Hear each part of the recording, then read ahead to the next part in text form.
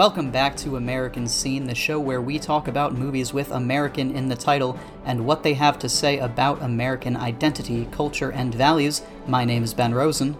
I'm Alan Austin. If you have anything you want to say about the show, any of our previous episodes, or anything we cover today, please connect with us on Twitter at AmericanScene_. Send us an email at AmericanScenePod@gmail.com. We're also on Instagram at AmericanScenePod. Today, we're flying across the pond for our first horror film. It's An American Werewolf in London. Oh, we went from Wolfman Jack to Wolfman. We sure did. We sure did. And then you did a pretty good impression of this one too. So how about that? Yeah, this is celebrating its 40th anniversary this year, 1981. Written and directed by John Landis. Coming off of Animal House and the Blues Brothers, stars David Naughton, Jenny Agutter, Griffin Dunne, John Woodvine, and Frank Oz. The film won Rick Baker his first of 7 Oscars. His most recent nomination and win was the 2010 The Wolfman, bringing it full circle.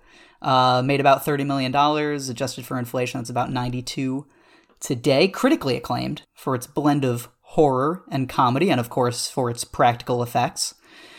Spawned also the 1997 sequel, An American Werewolf in Paris, which we may save for the minisode. Maybe we'll check it out, or at least watch the trailer like we did with Graffiti. That starred Tom Everett Scott, Julie Delpy, and Julie Bowen. Wow. Panned. Critically panned. This is like going from Speed to Speed 2. Just... Anyway, let's not spend any time on it now. Well, what did you think about the movie? Well, you mentioned Frank Oz, and I remember seeing his name in the opening credits, and I'm like, oh, Frank Oz, and then it just occurred to me that I never even remembered him in the movie. Like, I don't realize who he played. Well, are you even prepared for what he looks like, because you're so used to just hearing his voice as puppetry or for his directorial efforts? Only thing, yeah, and I think of him in, like, he was in Knives Out briefly, so, like... Where? I was just rewatching that the other day. He's like the family lawyer. Okay. If you watched it the other day, you should know that. I'm looking. Oh my god, his IMDb is like 85 million Sesame Streets in a row. Oh my goodness. Okay. Well, it gives his character's name. I looked it up on IMDb, but I don't know who that is in the movie. Oh my goodness. He's Miss Piggy. Well, yes, of course he's Miss Piggy, but he's another person also. Anyway, who's Mr. Collins? Is he one of the? I don't know who Mr. Collins is in the movie. My guess is he's like that mean guy at the bar who keeps threatening people to not like say anything. They didn't even have character names. The one's just like if you look at the IMDb, it's like barmaid, chess player, dart player, truck driver. Okay. They don't even get names. Frank Oz is the representative that comes in to talk to him while he's in the bed. The Tobias and he's, like, Funke screaming. Looking guy? Yes. He looks exactly like Tobias Funke. Oh my gosh. Yes, that's him. So there you go. Oh, anyway, folks, this was a fun movie. We don't mean to get bogged down in the land of Oz. But yes. By the way, when you said coming full circle, how do you not say coming full moon for Rick Baker? What a missed Well, I think opportunity. it's a waxing crescent right now. That's why. Is this our first American film to be set entirely in another country? Yes, and I don't know that we'll be doing many others. I don't know how many others are on our list that kind of fall into the umbrella that we've made for ourselves, because there's The American, the George Clooney movie, there's An American in Paris, and there is what was the other one? The Quiet American. But none of those are adjectives. They're all defining the character as an American, not as like... Well, they do that here, too. No, American werewolf. There's an adjective. He's an American werewolf, as opposed to, all those British werewolves running around. What about American Animals? Is that based in America? Yes. Okay. Yeah, great movie. We'll get to that one soon, I hope. But what did you think of this movie, besides the incredible, indelible Frank Oz, who shows up for one scene? This film... I've seen it before, but not for like double-digit years, and it was almost like I saw it with fresh eyes, kind of like when you see something as a kid as opposed to when you see it as an adult. And I gotta say, it has its moments of greatness. The transformation scene, I remember when I was a kid, I was probably the last time we went, which would have been the summer after 8th grade. we went down to Universal, and I remember we went to like Monsters and Makeup Show, and the big attraction was the head from American Werewolf in London that expands, whereas like his schnoz comes out, and they showed how the contraption worked, and it was awesome. Like the transformation scene is really good. His acting is great. Like I don't know this actor in anything other than this movie, and I feel like he was tailor-made for this role, and then I've never seen him again. This film's really good, I have to say. Like, it's a really good movie. The humor, it's almost funnier than it is scary. So, like, that's what's really good about this film, is that it lays in the humor so naturally. The two lead actors, Griffin Dunne and David Naughton, have a wonderful chemistry together. Like, top notch. And Nurse Price, played by Jenny Agutter, I want to say. Sure. Just everyone in this film was perfectly cast. I really love John Woodvine as the doctor. And, you know, and that's what's fun about this movie, is that the humor's there, but when it wants to get violent and when it wants to get scary, it goes there. Yeah. Like, it's not a tongue-in-cheek in any way, shape, or form when the horror is supposed to be happening. No, and all those set pieces are really, really well done. And all of the nightmare scenes, the visions that he's having when it's kind of starting to percolate. Yeah. But yeah, the relationship between the two guys is so well established. The rapport, the humor, it all comes through so well. It really grounds this movie. As you know, horrific as it is, as funny as it is, it does feel very grounded in who these characters are, and his whole, not just the physical transformation, but the mental journey, the emotional journey that he goes on feels very, very believable, for a guy experiencing something that nobody else is aware of, nobody else believes, and like he's just starting to understand himself. It's all very, very well done. Yeah, there's a couple out of nowhere moments, like when the werewolf is suddenly in the subway. Like, just like, where did that come from kind of sets, like, moments. But they all work. In fact, I think the subway scene is super effective. Absolutely. And when you see him at the base of the escalator creeping into the shot, terrifying. Yeah. Like, absolutely intimidating and terrifying. Yeah, it takes its time with that sort of stuff. Yeah, there's also, like, the porno theater scene. I don't know why it's set in there, but it was a little distracting in the moment. I didn't think it was necessary. I think it was just maybe a way to get some, you know, nudity in the production. I don't know. But that scene, other than it being in a porno theater where the character who is, in theory, it's hard to tell reality from fantasy in this film, which is a nice touch. But when Griffin Dunne's character, Jack, is telling David that he needs to kill himself, and here's all the people who agree with me, all the people you've killed. It's a really gory but wonderful scene. And one touch I really enjoyed was that the blonde couple are still their chipper selves from when we saw them in life. I think this movie really balances comedy and horror quite well. Yeah, even the comedy in the porno scene. He's like, I've never seen you before in my life. So that was funny. That was funny. That was funny for sure. Yeah, well, I think actually, could it be a callback to Taxi Driver, right? Because he goes to the porno theater, he brings what's her name there, and it's like, anyway. But I think Sybil Shepherd. How dare you say what's her name? Well, I was going to go with the character name, but I couldn't come up with the character name. Betsy. Doesn't matter. You put respect. Is it Betsy? I think it is. But anyway, I think maybe he went there because he's feeling so depraved. He's killed all these people. He's in, such dire straits. He goes there thinking, well, if I'm going to kill anybody, maybe I'll be killing other depraved individuals who are at this point. Maybe that's what he's thinking, that it's like, well, it's okay if I kill them, maybe. Or that's how fucked up his mental state is at that point. You mentioned this, we haven't done an American movie that doesn't take place in America, and so I was like, well, how are we going to address, like, does this touch on ideas relevant to American culture?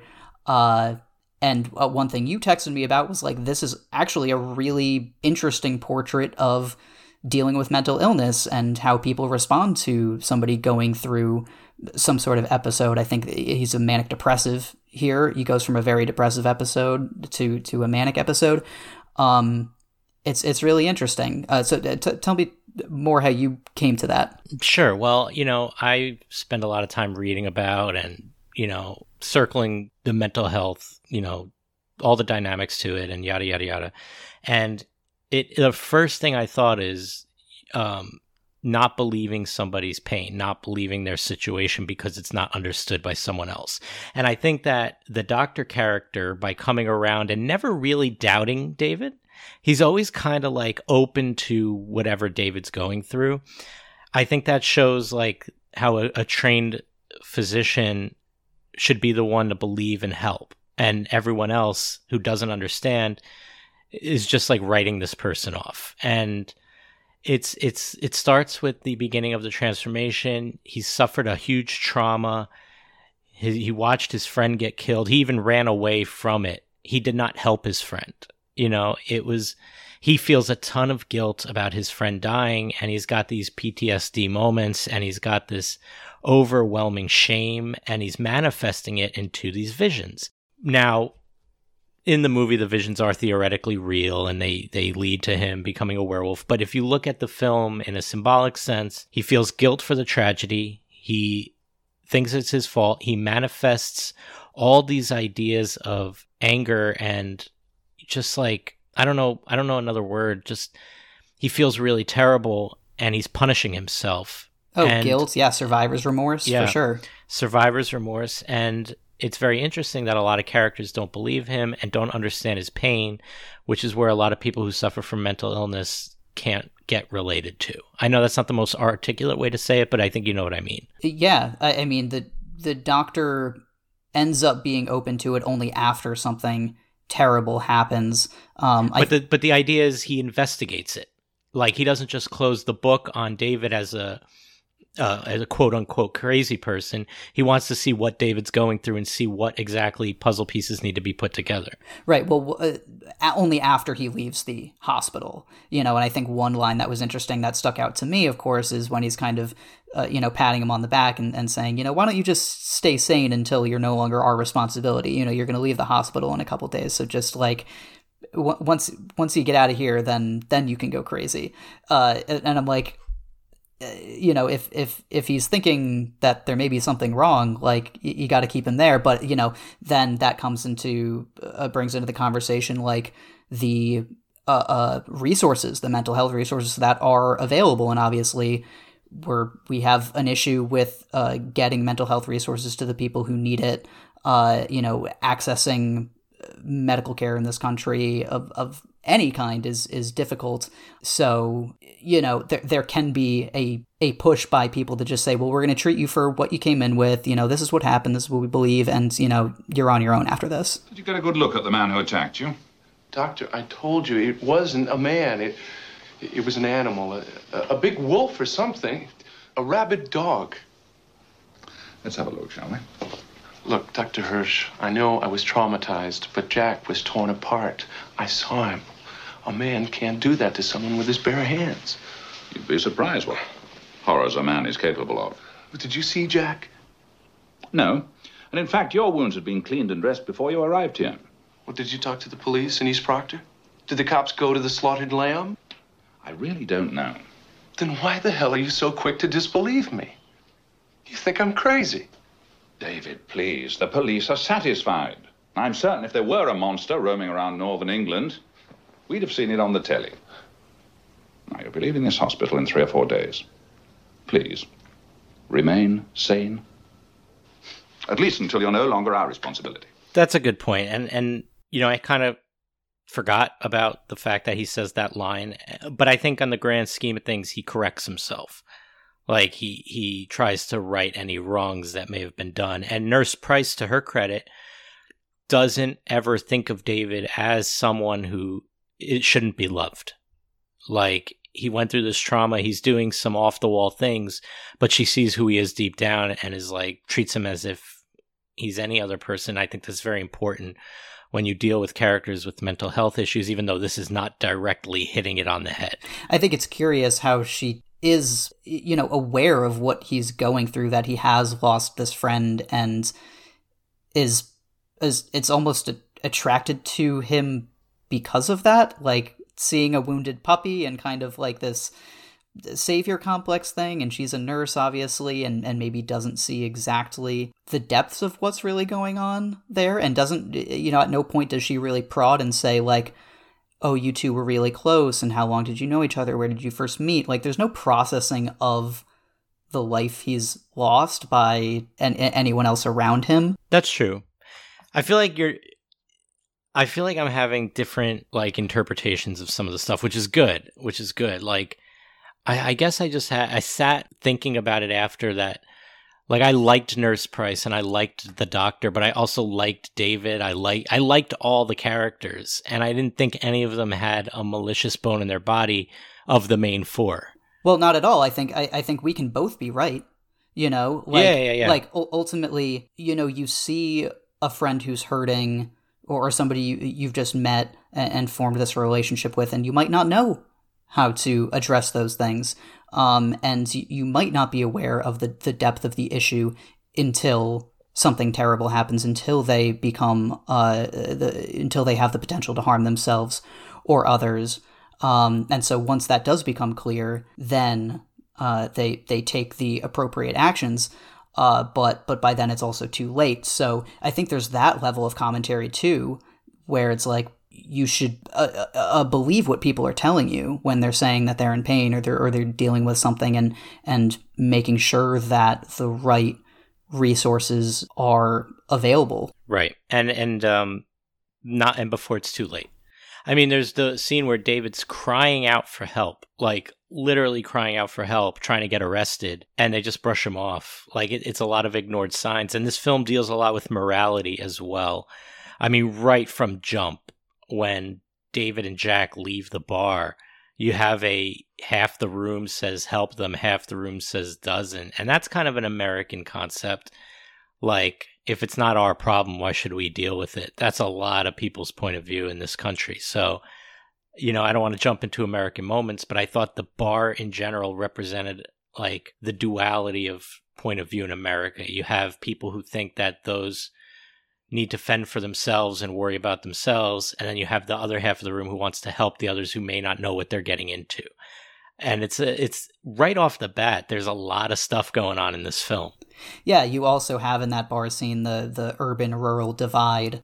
There's a couple moments in the film that kind of show this, where those in the country, out in the moors, do things a little bit differently and believe in different sorts of phenomena that may not be taken seriously by the more, quote unquote, like elites, the more educated, the doctor. They don't, pay him any mind when he comes in. They're afraid that any outsiders coming in are going to judge them, think that they're fools for believing in this stuff when it's been such a core part of their identity for so long. Mm-hmm. So there's definitely, you could do American Werewolf and do it in America, not leave off the in London part, and do it here and kind of be able to touch on some of these similar things. Yeah, I think when the werewolf kills Jack in the beginning and they shoot him, you see the man lying there not as a werewolf but as a man, and the police report it as a lunatic. And the first thing I thought was, here's somebody who was misunderstood being written off as a lunatic. And like David, once we get to know the man, you realize it's a lot deeper. So it's kind of telling you, like, just because someone may do something a little crazy, a little off the wall, quote unquote, or, perceived as, get to know the person behind it, get to understand where their actions are coming from, get to understand what led them to that point in their life. And that's very important. Right. And not, recognize that they are a danger to themselves, a danger to others, but that it's treatable, that they shouldn't be, that killing them is not the answer, Right. Another piece that I found interesting is when ultimately the doctor does realize what a danger David poses to the public, he says, well, I think we should call the police.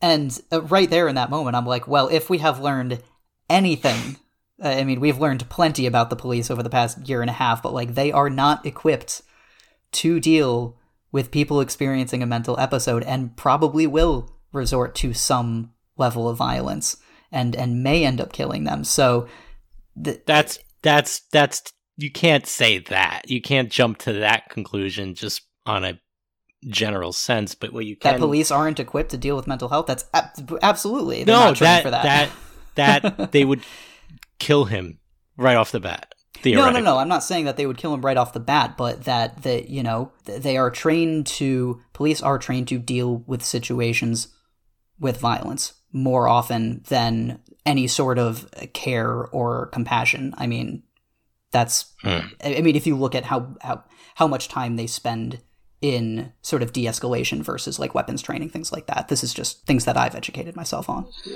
Okay. Yeah, I don't know enough. I don't know. I don't have a comment on that because I don't know the ins and outs.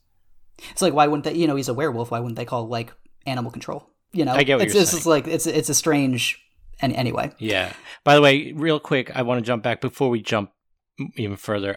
The doctor character, right off the bat, you like him because there's that other nurse who makes the inappropriate comments and he properly chastises her. And I applauded the screen at that moment. I thought that was a great touch.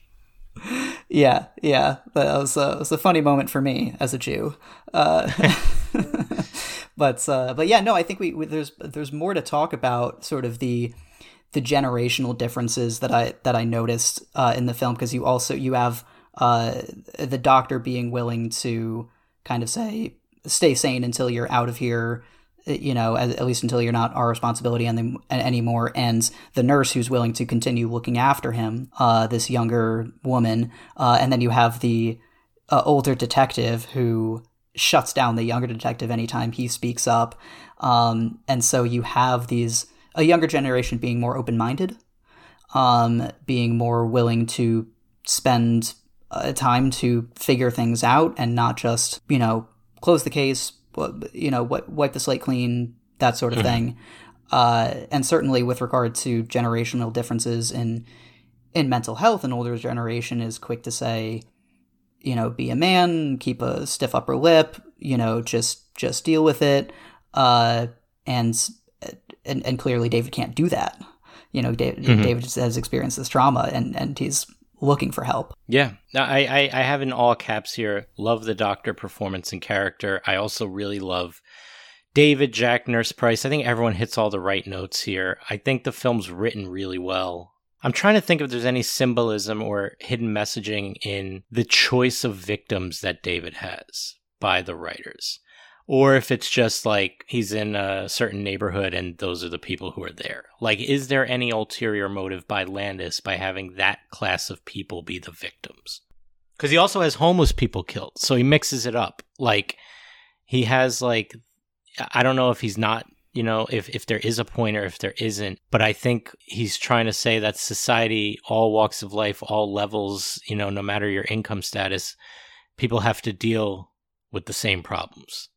In mental health and in other ways. I don't know. I'm thinking out loud here. Yeah. No, because I thought about that too. Because the first people that we see get killed are like these upper class, your typical, British, couple socialites. Yeah. They're like, oh, we're gonna go around back and give them a fright, and they're gonna go have like a dinner party or something. It's just very, I don't know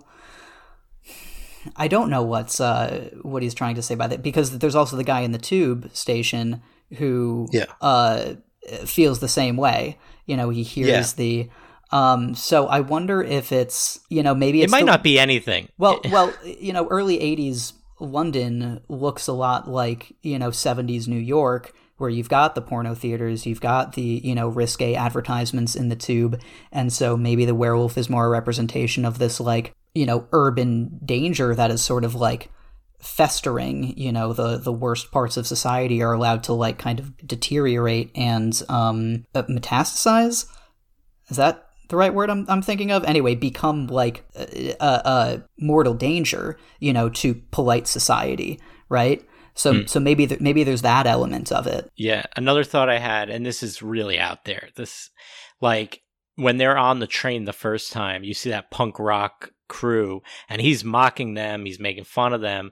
So in theory, you could say that once he turns into a werewolf and he has the more animalistic killer instincts, he goes to a place of where people he didn't respect and just like naturally goes for them. And that's why the guy becomes a victim in the subway, because earlier in the film, he was mocking those he saw in the subway. He didn't respect them. It's just an out there theory I just had, so I don't know. Well, or maybe the punks, maybe he's looking for like a kinship. I mean, maybe he's a werewolf and he's looking for like darkness in the subway, but like maybe he's looking for a kinship among people who like also don't fit in. He thinks are freaks. Yeah, right, exactly. Yeah. Maybe that's it, and that's why he again takes his anger and rage out on folks who are of a more polite society, a more polite class. Maybe that's a great it's a great idea. Yeah, it's an interesting conversation for sure.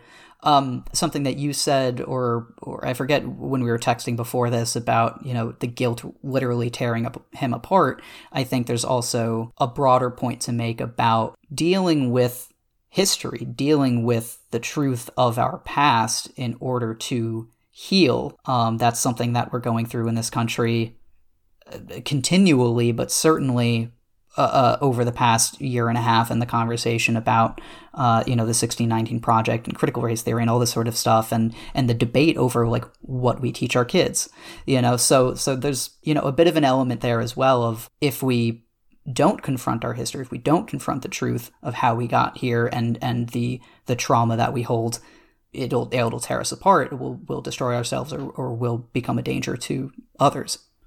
Mm-hmm. Yeah, no, it's great. Moving on to a new topic, I really enjoyed the idea that Nurse Price was into him in a purely carnal way. Like they really make that love scene just like kind of like just like it felt tame for what they wanted to do. I felt like they wanted to feel really animalistic, and she was like really into like he was letting off these pheromones or something that were like. You know what I mean? I think that's what they were going for. So, very matter-of-factly, she's just like, I find you very attractive, and we should get in the shower now together. And I found this sex scene almost as like strangely cut as American Gigolo. That sex scene. It went on for like a minute and a half too long. Also, you cut to like different random shots in the shower, and then there's like different random shots in the bed, and it's just like there's no cohesiveness to it. It's a very weird sex scene. It is. But she is hook, line, and sinker for this guy, and they even do the bit where she's wearing his college tee. Like they ham it up real quick. The only thing I didn't love about their relationship was. Actually, I'm not going to say what I would say because I changed my mind in this very moment. So I won't even bring it up, but I thought there was a lot. Teasing me. I'm sorry. Well, I was going to say I don't like that they said I love you, but the guy's facing probable death, and I guess I'd say something like that too. Well, so I have no problem with it. That actually brings me to something I wanted to mention before we jump into whatever else in American Moments and stuff like that. But I mentioned that, he seems like a manic depressive. He goes from this depressive episode where he's stuck in the hospital, then he's stuck at home. He doesn't go out the whole time that she's away at work, doesn't go anywhere, can't eat, is barely sleeping, like clearly, symptoms of depression, can't focus on anything. And then he screams like, I can't take it. Like I'm burning up like this. And that's right before the transformation. After he binges, he comes home and he's super enthusiastic. He's like, he wants to make love to her. He's like, how about a quickie before whatever? And then that's when he like is having the episode with the cop and like, you should arrest me. And that's when he says, I love you. Come on, David. Come on, I want you to arrest me, you asshole. There's no cool for that kind of language. Queen Elizabeth is a man. Prince Charles is a faggot. Winston Churchill was full of shit. That's enough. No, let David, go of me. please. Shakespeare's French. Fuck, shit, cut, shit. Come on, that's enough. David, please. Who is this person? If you don't stop this disturbance, I shall arrest you. That's what I want you to do, you moron. He's very upset. His friend was killed. Will you shut up? All right, it's quite enough. Come on, about your business, both of you. Come on. You're not going to arrest me? Don't you think you should arrest me? I don't know. Perhaps he thinks it's a prank. Frank! David. Look, I've had enough of this foolishness. All right, come on. There's nothing to see. Come on, move along. It's hopeless. Come on. Let's go. Leave me alone. You people are crazy. I gotta get out of here. David, don't lose control. Control? What control? Jack was real. He tried to warn me, and I thought I was crazy. David. I love you. What? I love you. But I think I did some terrible things last night, things I can't remember. David, let's go and see Dr. Hirsch. No, you gotta stay away from me. David, I can help you. No, I'm not safe to be with. You gotta stay away from me. I love you, Alex. And so you have these two different personalities coming out of who is someone who is clearly mentally ill. Yes, and signs of addiction as well, based on that behavior. Well, like sex addiction? Just addictive personality, where you get bored when you're not doing the thing you want to do and you don't realize it, and you just wait for the moment you can. Oh, that I think is, that's part of the mania, I think. Yeah. And they even do a montage to Bad Moon Rising while he's bored, and I loved every second of it. I was going to mention that because, first of all, love the soundtrack. It's basically every song has Moon in the title. I don't know that every one of them does. It's a little heavy-handed. It's very heavy-handed, but yeah. But that's our second appearance of Bad Moon Rising. Do you remember the other movie? I want to say it's the Tom Cruise movie. It should be in there, but actually, it's not. Which one is it? You should know. It's one of our favorites. Is it American Flyers? Sure is. Wow, I don't remember. Is. It's when I think it's the scene when the bad guy shows up. The evil, the evil dude with Robert Townsend at his side. Yeah. I also want to say, before they ever have the love scene, the sex scene, there's a line that he goes, "Do you live alone?" And she goes, "Yeah." He goes, "Good." I'm like, "Calm down there, buddy." Calm down. This film also is very, very meta. I mean, they reference Universal Studios. The Muppets actually say, "You call that violence art?" Nice. I totally didn't catch talking that. about. I didn't catch that. Yeah. It's really smart. Yeah, that's good. Yeah, there was something going on in the Muppet Show, and they're like, "You call that violence art?" And I was like, "Oh, another self-referencing line." Speaking of meta, did you like the multi-car pileup of or the crazy car crash that happens? Because this insane. is a year after Blues Brothers does the multi-car pileup. So I guess that's just a thing John Landis loves, is just a bunch of cars crashing into each other in an insane fashion. It's wild. And I know people would knock the look of the werewolf, but remember, it's 1981 and they kept it practical. I thought it was great. I thought it was great too. One of the most terrifying segments of the film is the Nazi demons that come into when he's dreaming about his family. And speaking of trauma, this is a young guy whose parents were certainly alive, if not survivors of the Holocaust potentially. That's a very a very visceral thing to include in your film, where your protagonist is Jewish and named as Jewish. It's mentioned a handful of times, and there's a menorah in that sequence. Yeah. So it's there's potentially generational trauma there as well. At least if his parents weren't in the Holocaust, they're still Jews who have survived that period of world history and American history. So his grandparents could have been. You never know. Certainly, yeah. That I would say that's the hardest scene in the film to watch for me. Even the transformation, you're in awe the whole time. That scene, you're just uneasy. Yeah. And there's also that great jump scare with the makeup, with the yellow eyes, and I remember that as a kid. That scared me as a kid. Didn't scare me this time, but it still looks phenomenal. Yeah, and I want to talk. They also do the fake out when he wakes up from the nightmare of the Nazi demons, and then the nurse is there, and she goes into the shower, and there's yeah. It's good, yeah. And I want to talk, before we get into American moments, I do want to talk about the Jack character, because I think Griffin Dunne is fantastic in this film.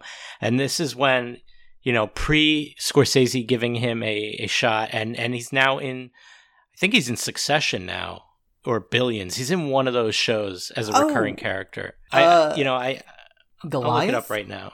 Oh, I've never watched did an Goliath. episode of Succession. Okay, yeah, he did an episode of Succession.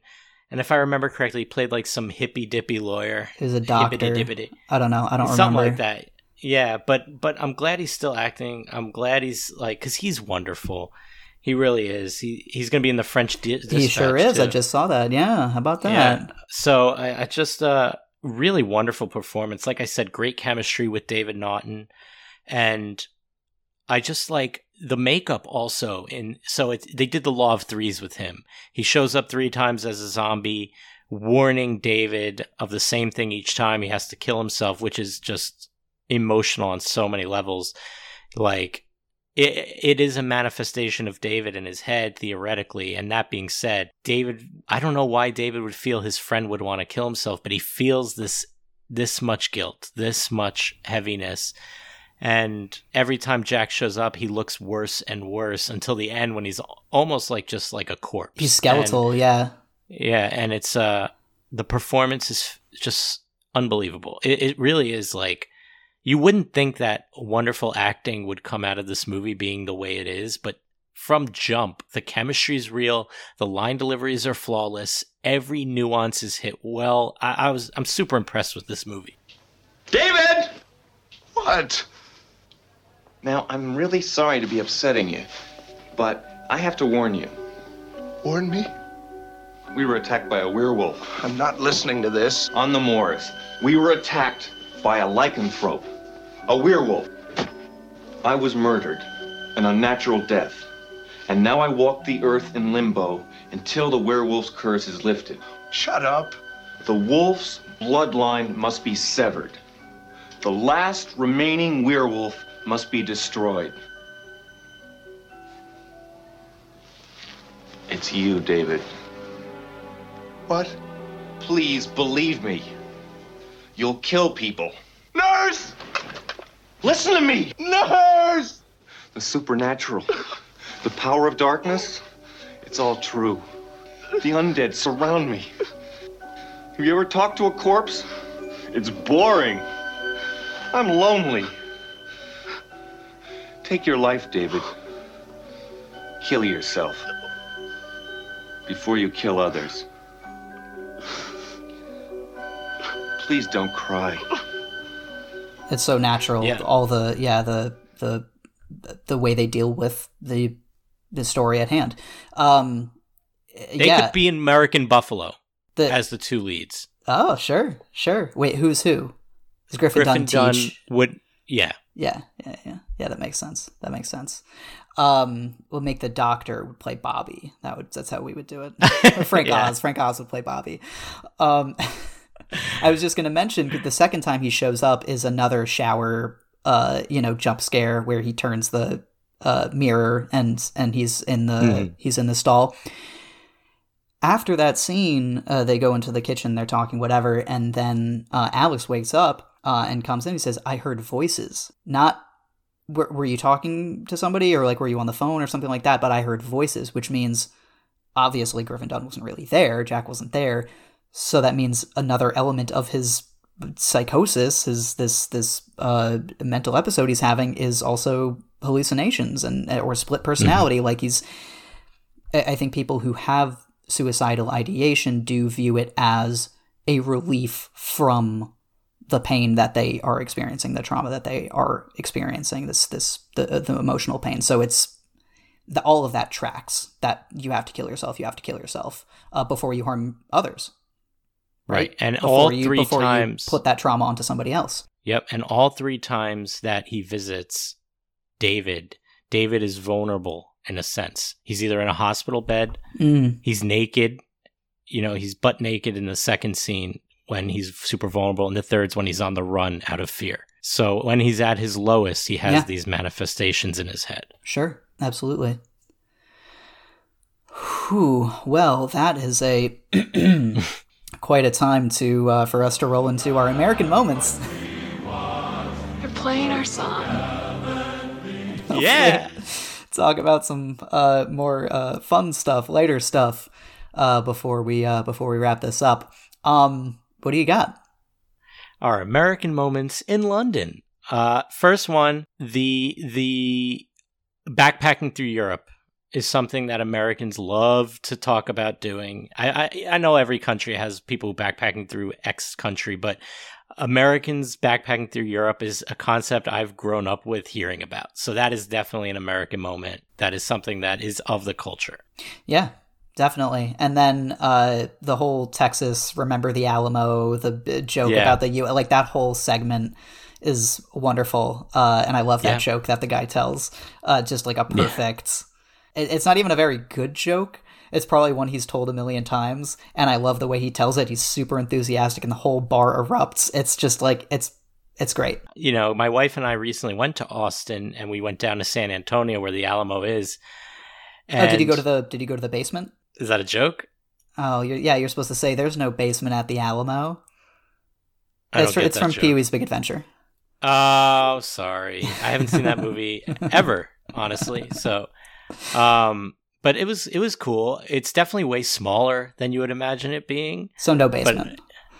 No basement. I made a joke to myself where it was smaller than I thought it would be, and I went, I don't remember it like that. but it was cool. But the Alamo stuff I had written down. My other American moment is just the college T-shirt, NYU, to represent. He's from New York. You know. He's lets her wear his T-shirt. They show it, NYU, boom. Yeah, I was also going to say, when you mentioned backpacking through Europe, I think another quintessentially American thing is being really obnoxious while you're doing it. Like, while you're there. Like, you have these two obnoxious Americans, like, in the middle of the very quiet, peaceful, serene countryside, singing obnoxious, like, Italian songs into the night, like... They're talking about sex. They're not following the rules that the locals gave them. Like they're being those like, oh, we'll be fine. We're going to do it whatever we want because we're Americans in London. Yep. I think that's it for me. Maybe, clearly I'm missing a big one based on your reaction. Oh, well, you missed the American flag. No, I'm kidding. There was obviously no American flag here. Yeah. But the Muppets, Mickey Mouse. Hi, David. Well, you're kind of jumping on my rating by mentioning that. You're spoiling it a little bit. It's a moment. It's a moment. Yeah. Alf. I said the doctor saying we should call the police. As an American moment. The little boy in the park. Just because I know you wanted to talk about that. We gotta use that quote. I don't know who you are. I'm the famous balloon thief. Why would a thief want to give me £2? Here, I'll explain it to you. Thank you.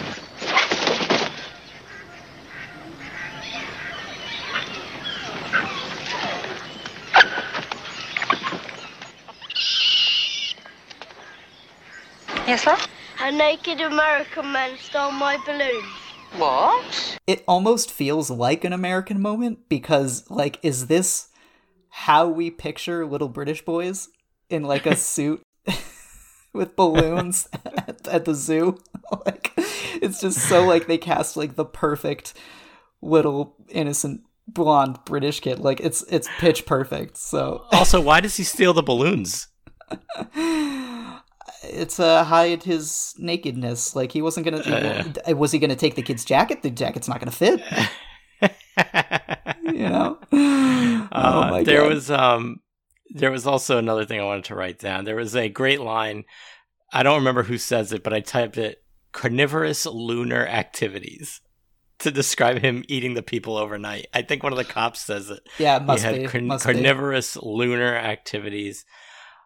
It's not an American moment. I'm just going through I thought the end was a weird tone for the end credits. Oh yeah, what song did they use? I forgot. I forget too, but I remember being like put off by it. Like, that doesn't really fit. That's my like thought. Yeah. I think it was, I don't know. You wouldn't want to end it like, yes, like obviously it ends and he's dead. And you're like, well, you can't end a movie that has splendid horror and comedy like on that note and like have the Elmer Bernstein score come in with the strings and have it like, I'd feel weirder walking out and being like, that was fun, but then the ending just left me like really uneasy. Yeah, I agree. I'm glad walking out like humming that song, being like, that was a fun time, you know? Sure, but I think it was maybe I saw it as jarring. Like it was a quick jump from David being killed. Best shot a cop has ever taken, by the way. When they pull back to reveal, was this Wanted? Was this Angelina Jolie curving the bullet around Alex? Because like when they show Dave, first of all, they make David and Alex seem really close. Then David like lunges forward. A shot comes and gets him. They pull back. She's far down an alley, and David's further, and there's nobody else in the alley. So I'm like, maybe a rooftop shot, but they don't show that. So I don't know. It was like a whole whatever. Firing line. It was like it was very strange. It's nitpicking also. It's fine. Yeah. There was no American flag, but in the scene where he's like having that episode with the cop and he's like, arrest me, red, white, and blue is how he's dressed. It's like really? A red, white, and blue plaid shirt with a coat with like one of those, the red puffy coat on top. All right. Yeah. Also, what was with that News of the World segment? I loved it. I thought it was so funny. I wrote that in my notes. I was gonna bring it up on the minisode, but since you brought it up, we'll save it. No, we'll save it for the minisode, and we'll play the clip then. And so we'll just tease you. Yeah, Strange. By the way, if you have Peacock, you can stream it on Peacock. It's October. Before Halloween, you should definitely watch this movie. What do you give it for a rating? Okay, I give it 3.5 Disney statues. Out of 4? Out of 5? Out of 4. Okay. I really like this movie. But they keep popping up, Mickey and Minnie in the same pose. So I guess Alex has like an infatuation with the Disney characters. And they're definitely levity, but it's also like you notice them. So he wanted them there for a reason. So I'm giving it 3.5 Disney statues. Okay. I like it. I'm giving it also 3.5 out of 4 puffy coats. A lot of puffy coats. And I'm just like, if you're looking at the backpack, like he's got more than one. Yeah. More than one puffy coat. Because the first one he's wearing, funny. I think is... So I don't know how he fits multiple puffy coats in that small a pack. But anyway, maybe he stopped by a store and bought more. He went to the puffy coats. Or he talked to Sean Puffy Coats. Oh my god. Anyway, Ben, I love this movie. Very good. It's a great movie. And that's a wrap on An American Werewolf in London. Thanks so much for listening. If you like what we're doing, please give us a rating, leave a positive review. You can give us your unfiltered opinion on Twitter at @AmericanScene_. And if you'd like to follow either of your patriotic co-hosts, I'm Ben Rosen on Twitter at NotThatBenRosen. I'm Alan Austin at Alan_Austin_. And we'll see you next time.